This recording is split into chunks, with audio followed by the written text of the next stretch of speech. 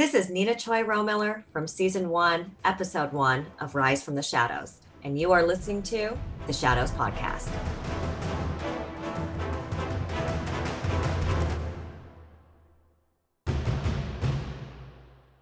All right, I want to welcome everybody to another episode of the Shadows Podcast. I'm very excited today to have Gerome Sapp here with us. He's a former safety at Notre Dame. He also played professional football as well in the NFL with the Baltimore Ravens and the Indianapolis Colts. Sir, how are you doing? Good. How are you, man? Good. You're in Vegas right now, right? Yeah, man. Loving the weather here in Vegas, even though it was snowing last week, which was kind of creepy. Yeah. But other than that, I can't complain at all. Yep. Yeah, it's a lot better than I'm in Alabama, and we've had like tornadoes coming through here all night last night. So before we get started, talking about your football career and all the stuff you're doing now, if you don't mind, educating our audience as to your childhood, your upbringing. Sure. Well, I grew up in Houston, Texas. Not so good neighborhood. My mom raised me. My dad was pretty much incarcerated most of my youth and a lot of my life. But that almost was a fuel to a burning fire inside, to prove that I could be better than he was, and later on in life, obviously I made amends. And, when you get older, you get more mature and you realize people cope with things differently. But growing up, it was a great childhood. I just remember loving to compete and, just loving the thrill of competition. And whether that ended in wins, losses, I just loved to compete. And as a result of that, my brother and I got to be really, really good in sports. And, for me, I got to be the number one high school player in the state of Texas, football player in the state of Texas. So it was kind of crazy, getting recruited. There's nothing that can really prepare a kid for that. It's crazy. You see it on the movies like Blue Chip and all those. He got get. Yeah, but nothing can really prepare you for it, because you're, obviously most of the time you're in your junior year when they start recruiting you. You don't you don't know what you want to wear to school the next day, let alone what college you want to go to. And the coaches are pretty ruthless, as they should be, because recruiting is pretty ruthless. So, having all these, big name coaches, parked outside your house, lined up to come talk to you after school, it's like, wow, So, but, being able to handle that maturely with my mother and putting priorities in place where they can only call certain times or, things like that, that really helped. And then ultimately, I wanted a challenge, and, I almost went to University of Texas because, Mac Brown was there at the time. They had the number one recruiting class multiple years, and all my friends were going there. And my best friend, who I played football with in high school, was going there. But, my mom was basically like, listen, you don't have to stay home. If you want to challenge yourself, you should go challenge yourself somewhere. So ultimately for me, Notre Dame was that challenge. I felt that there was, you couldn't find another mix of academics, tradition, and football, So, and that's no knock on any other school, because I considered a lot of schools, with SEC, SSC, Stanford, Michigan, Miami, Florida State. I considered a lot of those programs, but, with Notre Dame, it was pretty evident. That's where I belong. So I ended up majoring in finance there, which really opened my eyes to, man, there's a whole nother world. There's a whole nother world outside of football, but because before then, football was everything. And, you're taking general classes and stuff. But once I chose my major, I really knew that I wanted to do something in finance when I retired. And fortunately, or, if I didn't get drafted. So fortunate for me, I used to work at Merrill Lynch in the off season or the summer times in my college career. So I'd go home for a month or so, work at Merrill Lynch, come back to school for summer school and summer workouts. And so I got my feet wet really early in financial planning and really, more important, money management. So as a result, I ended up getting drafted by the Ravens. I was fortunate enough. I remember teaching money management classes to the rookies and first year guys, which is just kind of interesting. Like Terrell Suggs, right? Yeah, Terrell was in my draft class. Yeah. Yep.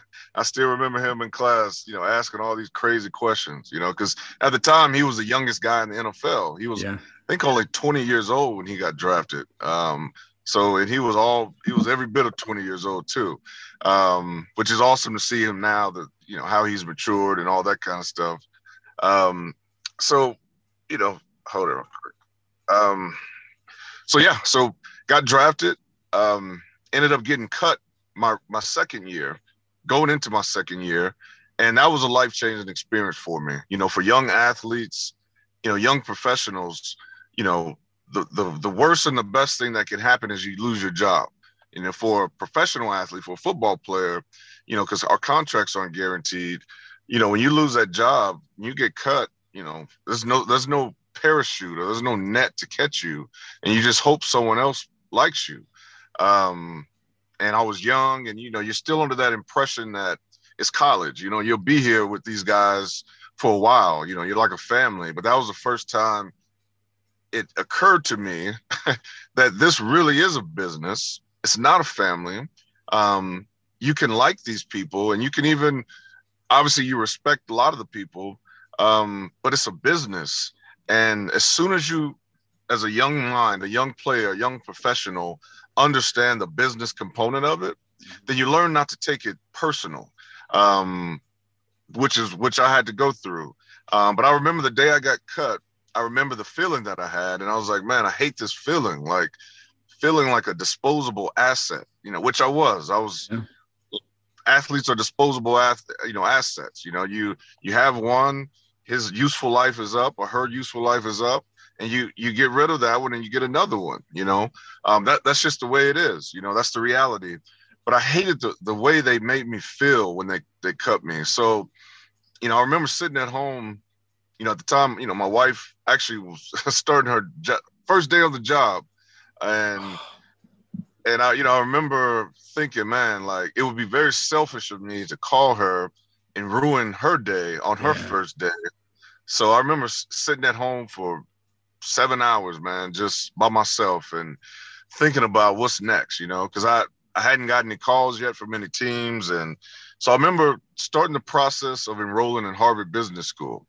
Obviously, it's a longer process. So I started that process during that 7 hours because I told myself I was going to do everything that I could to make me better. I couldn't worry about anything else. You can just worry about you. How can you make you better? So that's what compelled me to get my MBA in the off seasons, that feeling.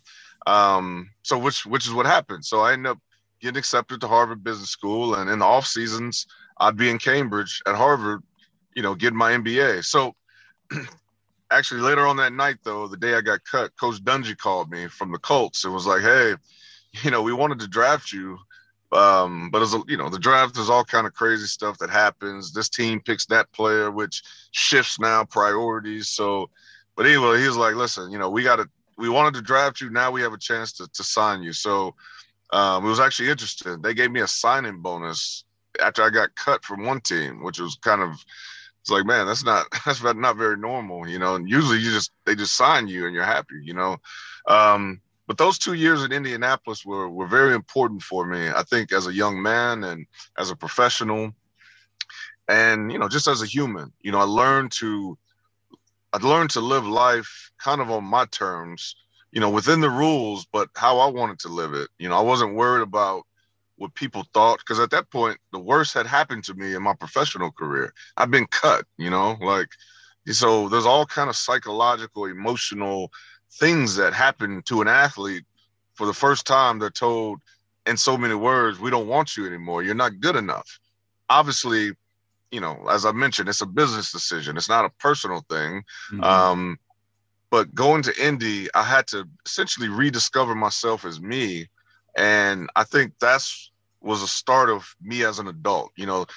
When we all think about moments in our life that, that defined us as a father, us as a husband, or as an adult. Actually that 7 hours that I spent at home while my wife was at work, that was the first real husband decision I think I've ever made, not ruining her day, even though my day was terrible, but getting to Indy, under Coach Dungy, who was amazing, and playing with Peyton Manning and playing with all those amazing, future Hall of Famers, you learned what excellence was. You learned how it meant to prepare, like not just prepare, but prepare. Like, they drop a ball, do it again.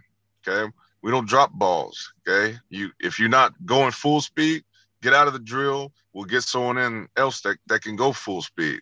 Everything was to excellence. And that's why the Colts and Peyton Manning were who they were. They performed at a level so much higher than everyone else. And the cool thing about it was, the type of personalities they were, they brought you up to that level with them. They wanted you to perform at that level, or else, you're only strongest as your weakest link. So, 2 years with the Colts, I get a call in the airport. It's like, hey, Gerome, from Bill Polian, with the GM of the Colts. He said, hey, Gerome, I just want to let you know we traded you back to Baltimore. Thank you for your time and good luck, And, I remember thinking, man, that's how it goes to get traded. Like, I thought it was kind of more than that, but it was pretty short and sweet. So back to Baltimore, and, I'm now a mature guy. I knew who I really was. And, and that was also a great time. 2 more years in Baltimore with Ray Lewis and Ed Reed and Rex Ryan and, all those, great personalities. And I really got to a point where after those 2 years, they didn't sign me back. And I started a company already. And I literally got to the point where I wanted to start competing in the business world. All of my friends from college, high school, started already moving up in the corporate ladder, so to speak, and I realized where I wanted to go after football, I was behind kind of, I was kind of behind. And I kind of saw it was kind of a glass ceiling for me. I felt, just because I was a lower draft pick, teams weren't willing to make, they weren't willing to really risk much on me. And they were always bringing in younger guys, even though they tell me I was better. They'd say they would hope that the younger guy would end up being better because he's cheaper, which makes sense. It's business, right? So I literally retired after 2 years. After the I guess 6 years, 5-6 years, I retired. I told my agent, I said, hey, I thank you for everything you've done for me, but this next leg of the journey of my life, I got to do it by myself, on my own, and this football is not involved with that. And I've never looked back. I've never looked back after that phone call, because I was always preoccupied with business. When athletes talk about that void that's missing when they retire, it don't matter what kind of athlete you are. That void, that hole in your heart of you're missing something, and nothing can ever fulfill that. And that's real. Like, you don't even have to be an athlete. You could be, whatever you do and you do well for some period of time, you develop a dependency for it, and, psychologically, there's a mental kind of identity purgatory, kind of like, who am I? Who am I to the world? Who am I to myself? So the way I combated that was business, competing in the business world. I felt, man, I was like, if I attack the business world the same way I attack sports and football, full speed ahead, but obviously smart enough to know when to maneuver, left or right. I thought I could be okay, and that was it. I never looked back at football because I left it all on the field. If you asked me, do you want one more play? I'd say, for what? Because I still remember my last play, and I still kind of feel my last play too. I gave it all, so that allowed me to really shift my focus on to being an entrepreneur. Well, what I thought I knew about being an entrepreneur, you know, and that's kind of what propelled me later in life. So the first company I started, our first customer was actually the Navy SEALs. It was an apparel company. So imagine Lululemon, but everything was made out of plastic bottles, you know. Yep. And at the time, you know, no one was doing that. Actually, at the time, Nike had played around with, recycled uniforms for the 2008 Olympics. But other than that, Patagonia was playing around with different stuff, but it wasn't performance material though. So, you know, we literally hit a hole in the market, or as they say, a blue ocean of opportunity. And we catapulted. We took advantage of it. And, you know, one of the funnest times of my life, and this is real talk, was when we got to go train with the Navy SEALs, when they got to try out the material and we got to train with them. It was almost like, man, I've been missing you guys my whole life. We were like the same type A personalities, competitive, because my business partners were also football players with me at Notre Dame, and that went on to play in the NFL. So all very type A, very competitive. That camaraderie. You know, the camaraderie that's what you miss, you know, when you retire. And I just remember being around the SEALs and the jokes that they have, you know, it reminded me of the locker room, and we fit right in, you know. And I just remember that I hated leaving. I was like, man, like it was almost like leaving the locker room again, you know. But anyway, you know, that was the first customer, you know, and I remember speaking with these 3- and 4-star generals on the call to sell the product. And I remember thinking, after I got off the call with those guys, I could sell anything to anyone now, you know, with the questions they asked and the intensity in which they asked the questions. So I ended up selling out of that company. And basically what got me to Las Vegas was interesting. I saw a shift in the way people were marketing things. You know, as being an athlete, I knew people would come to me and be willing to give me money to promote something that I didn't give a damn about. It happens every day, you know, athlete endorsements. But I knew that Shaq right now. Yeah, right. Anything, right? You know, I mean, it's actually pretty funny. Shaq can sell anything. Like, or he's on every commercial known to man right now.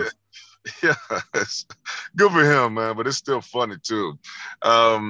But I realized that consumers were getting smarter, and the people that were going to be able to sell the products weren't the paid athletes or celebrities. It was your peers. You know, it was your friend, and it was really coming down to influencers. Who do you trust in your life that can influence you? So basically, I wrote a few algorithms, which is funny. Like I wasn't a math guy, but I wrote a few algorithms around social media and how you can track brand specific social influence. Now, at the time, this was brand new. Like, you know, social media was just getting big, you know, so the ability to track who specifically is influential to your brand was brand new. Because at the time, I don't know if you remember, it was a thing called Clout, and they gave you a Clout score. But the Clout score didn't tell Nike or Sony or, you know, BMW or Toyota who was influential to them. Like, it was just a broad score. So anyway, I wrote an algorithm and created a company called Fluencer that literally tracked brand specific social influence. And, you know, the crazy thing is, in a year, it took me 2 years, but in a year's time, I was told no maybe 120 times. Just all the people I went to go talk to, all the VCs and angels. And funny thing about that is Tony Hsieh, rest in peace, was the first no that I got. I flew out to Vegas to pitch him. He was creating a new fund called the Vegas Tech Fund. And he said, you know, Gerome, you're the perfect person to start this company because you understand influence intimately based on your past, you know, profession. But no, I'm going to pass on it for now. And I was like, all right, like, you know, that's cool. And I was like, if you like me as a person doing it, That's all I need to know. And you like the concept. I said, I'll see you in a year. So the funny thing about it, literally 365 days later, he invested in that brand, in that company. And I had to move my family and my whole team out to Las Vegas. And it was amazing. It was a whirlwind, living in Las Vegas and learning the other side of Las Vegas, the tame side, the nature side, which I love, my kids love, everything outside of the Strip. And that's what got me here and kept me here. So I've talked a lot, man, but that's good stuff. I've done so many things and experienced so many things. I love just even with MVP, speaking with a lot of the vets, because the vets, they're some of the most intelligent people. Like if you get them and you tell me about what they'll talk, they'll talk forever. And it's like, man, you're a PhD in this, basically, and sadly, a lot of them don't have the business knowledge or the financial knowledge to turn that amazing concept into a business, which a lot of people don't. So, one of the joys I have is actually working with vets and helping them write business plans, helping them take that amazing concept that they've been noodling around with for 5-6 years, getting out of their head and on paper and taking that first step, because obviously we all know that first step is the hardest, but it's also the most rewarding too. So, that's me in life, my latest venture, which I just started, is about to launch. It's called Rares. And essentially 2 years ago, I've always been a sneakerhead. But I've always, as I mentioned earlier, loved finance and the stock market and derivatives. And so it occurred to me, like, man, what if you can, turn these high value appreciating sneakers into stocks? So, so let me rewind a little bit. So when people talk about sneakerheads, most people look at it as a kind of an underground kind of, urban, which it is. It started that way, kind of hobby type thing. Collection, collection. But what most people don't realize is sneakers as an asset class, because it's an asset class now, have collectively outperformed in terms of appreciating gold, the S&P 500, and Apple stock consistently over the past decade. Meaning, if you invested in sneakers, you'd get a bigger return than investing in any of those three things that I've mentioned. It's a multi-billion-dollar a year industry because of the secondary market, meaning there's retail where you go, Foot Locker, you buy a shoe, $100, $200, depending on the type of Jordan it is, probably.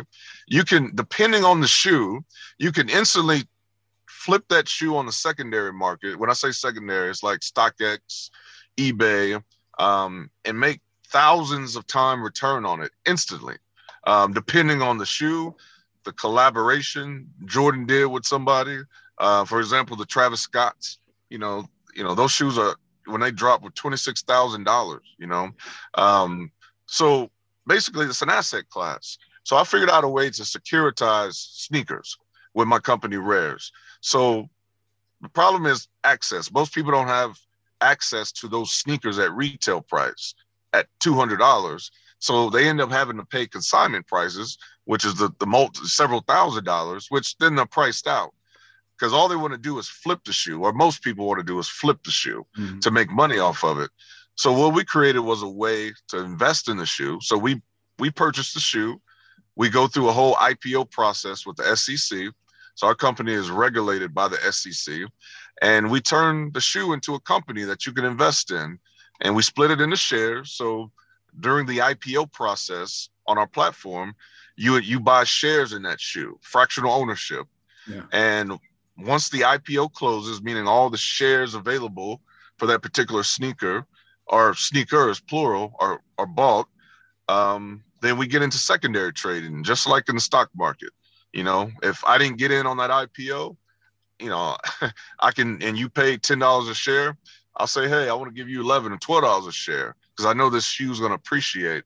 You could trade on the secondary market, like I said, just like the stock market. And then at a certain price or a certain point, when that shoe plateaus in value, we liquidate it, and everyone invested in it will presumably make money, assuming that the liquidation price, was higher than the IPO price, which in our case, the only shoes we deal with appreciate. So that's really fun, because part of that is educating for me, educating people on how to invest, terms of investment, and really fractional ownership. Most people can't buy a $50,000 or $200,000 sneaker, which there's a lot of those sneakers out there, but you can buy a share in that sneaker or multiple shares for $5 or $10 a share. That's interesting.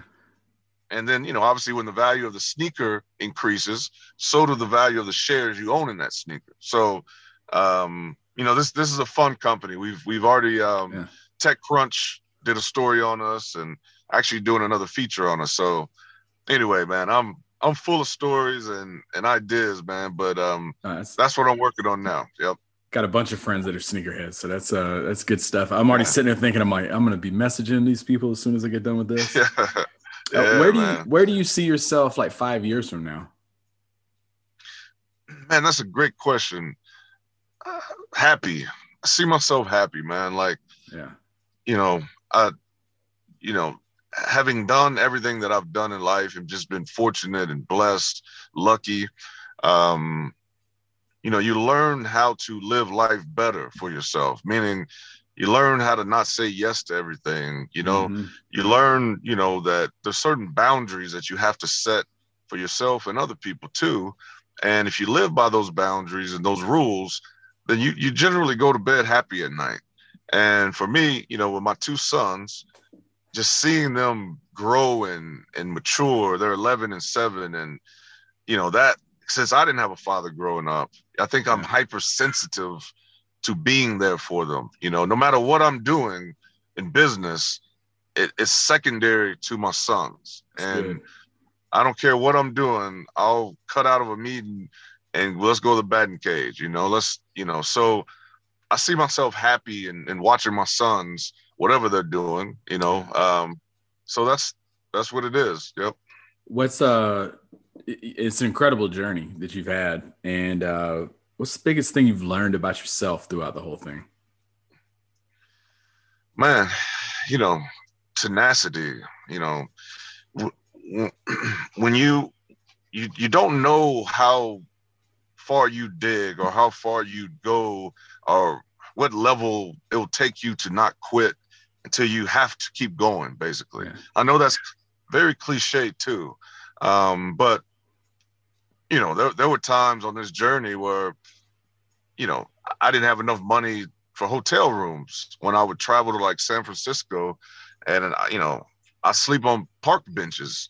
If I couldn't get all of my meetings in one day, which I tried to, I couldn't afford that hotel room. So, I'd sleep on the bench and we'd have a meeting in the morning, then I'd go home, so moments like that allowed me to understand who I really was and how much I really wanted something, you know what I'm saying? And what I was willing to sacrifice to get it, so, so to answer your question, I learned, the human mind is so much more powerful than you think it is. There's times when you sit around and wonder, how is this going to be done? Or no one's ever done this. Why would it work for you?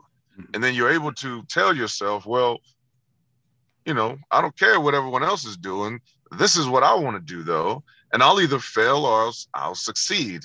But if I don't try, then I'll never know. So, I just I learned about being tenacious and not taking no, at first glance, so, yeah. I'd say too, like listening to your story, it seems like you've been very intentional with your time. Even like when you had that 7 hours, you were intentional with it. And you were like, no, I'm not going to sit here and wait around, and always taking action, always jumping on something next. I think that's a good quality that a lot of people struggle with as well. So that really stood out to me. Yeah, you're right. Being intentional, man, being deliberate, even with your kids. Thing. Yep. Exactly. Yep. I got one more question, and then I want to do a little word association with you real quick. Okay. What do you want your legacy to be 50 years from now when your kids are talking about you? What do you want them to say about you? Man, he was there. He was present. I don't care about anything else. That I was always present. Because not having a father, you learn that. I learned what presence really meant from my father's absence. And anytime I get off kilter or to this or to that, I go back to, man, I just got to be present. I don't need to have all the answers, or I don't need to, we don't need to wrestle, but I just had to be there present for them, and after everything's said and done, that's all I care about, is they knew I was present for them, and it wasn't a chore either. It was, I wanted to be present for them, so yeah. We're going to wrap. Usually we start off our episode with some rapid fire, but we're going to kind of flip it and end yours with some rapid fire word associations here. First thing that comes to your mind before I start getting into people, first thing that comes to your mind, first time you put on that Notre Dame uniform. Wow, this is real. This is tradition. This is real now. My journey to go to the NFL is real now. That was first thing that came to mind. Yeah. First time putting on NFL uniform. How did I make it here? Congratulations. Yeah. I'm a big proponent of, man, life is a bitch. So you got to congratulate yourself along the way different times, or else you'll miss those moments. So I remember thinking, man, congratulations. You came a long way, but you made it. That's good. All right, now I'm interested to hear what you got to say with these. Jamal Lewis. A beast. Especially you were there the right year. Yeah, he was a beast, man. I was talking about him the other day, being 260 pounds, chiseled muscle, running a 4.3, but nimble too. Man, he was a beast. I think that 03 season, he had like over 2,000 yards. Yep. Y'all had the offensive player of the year, you had the defensive player of the year, and you had the defensive rookie of the year as well with Terrell Suggs. That was a good group. Yep. Man, that was a great year. Speaking of him, Terrell Suggs. That's interesting. Creative. I say creative. Just knowing Terrell since I was 22, he was 20, and just seeing the way he's created a image of himself and a life of himself, and coming into the league, we used to joke that he was so young and naive and immature. He used to just regurgitate everything he saw on BET. You know what I'm saying? Like, it's almost like he didn't have an original bone in his body, but he was still young, trying to fit in with everything. But now to see the way he's created a good life for himself, and, a good, Hall of Fame career for himself, I love it. So creative. Yeah. Okay. Jonathan Ogden. That's a man. He's a man. Yeah. There's a joke all the time. I remember in practice blitzing in one time as a safety blitz, and I jumped for some reason, and Ogden caught me in the air, and I was 230, and he stopped my momentum in the air and threw me the other way. And I remember in film, Rex Ryan, my D coordinator, was like, Sapp, I appreciate your bravery, but I question your intelligence for what you just did, So yeah, so he was a man, a grown man. Ray Lewis. A leader. I've never been around a leader like that ever. I don't think there'll ever be another leader like him. Not only did he improve, he made you, he inspired. It was almost like like a rock, one of those rocks that you put in the middle of all the other rocks, and it heats up all the other rocks. Yeah. He's that rock, and I mean, it was intense. He's a leader. Okay. Ed Reed. Intelligent, very intelligent. Talk about someone who didn't learn how to read till later on in life. and started a program to teach adults how to read. One of the most intelligent people I've ever been around. Just the way he's able to look at situations, evaluate film, watch players, and look at the way they do certain things, and then react off of it. And just intelligent. I mean, he's literally the most intelligent player I've ever been around. All right, 2 more for you. Edgerrin James. Edge. He's deceiving. Edgerrin. So Ed is probably the most intelligent person, but Edgerrin is probably the smartest. That the whole dreadlock, gold teeth. If you go to his locker, he has the most books in his locker than anyone on the team. All he does is read. I'm talking about thick books too. Yeah. He's the type of person that's like, if I don't know about it, I'm gonna read about it. And he's like, this whole, this is me. This is how I grew up. This is where Curious I'm from. Mind. Yeah. Yeah. So. Final one, Peyton Manning. Oh man, the general. I tell people all the time, Peyton it was almost like he was a savant. The way he could, I remember watching film with him, and he would watch one play like 40, 50 times. And I remember, obviously the safety and the quarterback read off of each other. It's like a dance almost. A lot of people think it's the middle linebacker or the quarterback, but it's technically the safety, because the quarterback wants to know what defense the secondary's in, what coverage we're in. So Peyton was like, hey, come watch film with me. So he watched one play 40, 50 times. And in that play, he would know basically down and distance, the personnel the defense has, and he'd know who's going to tip their hand. That's why he goes through all those gyrations and because someone's going to flinch one way, and he knows if that player flinched that way based on who's in the game, the situation, the down and distance, he knows what defense you're in. And now he has you. We used to say Peyton beat you on Saturday. Before you even played the game, you've already lost, because he knows how to get you to show your hand. And he's the type of player that he'll make you pay for it. It's one thing to get you to show your hand, and but it's another thing to actually execute on the audible too. I mean, so it was fun. It was so fun to watch him play the game, because one, he loved it. It was like playing backyard football for him, Plus to play with a player that played on such a high cerebral level, it was like, man, like this is Hall of Fame right here. This is one of the greatest right here that I'm getting the chance to play with. So I say the general. Yep. Okay. What final words do you have for our listeners out there? Well, first of all, I just want to thank you guys for listening to me. I'm just a dude, so appreciate you lending your ears. But also, I know times get hard for all of us, but the thing that makes us who we are is our ability not to quit. And if you can understand that, and understand that if you just keep going, something good would happen. Something good will happen. A lot of people just quit, too soon.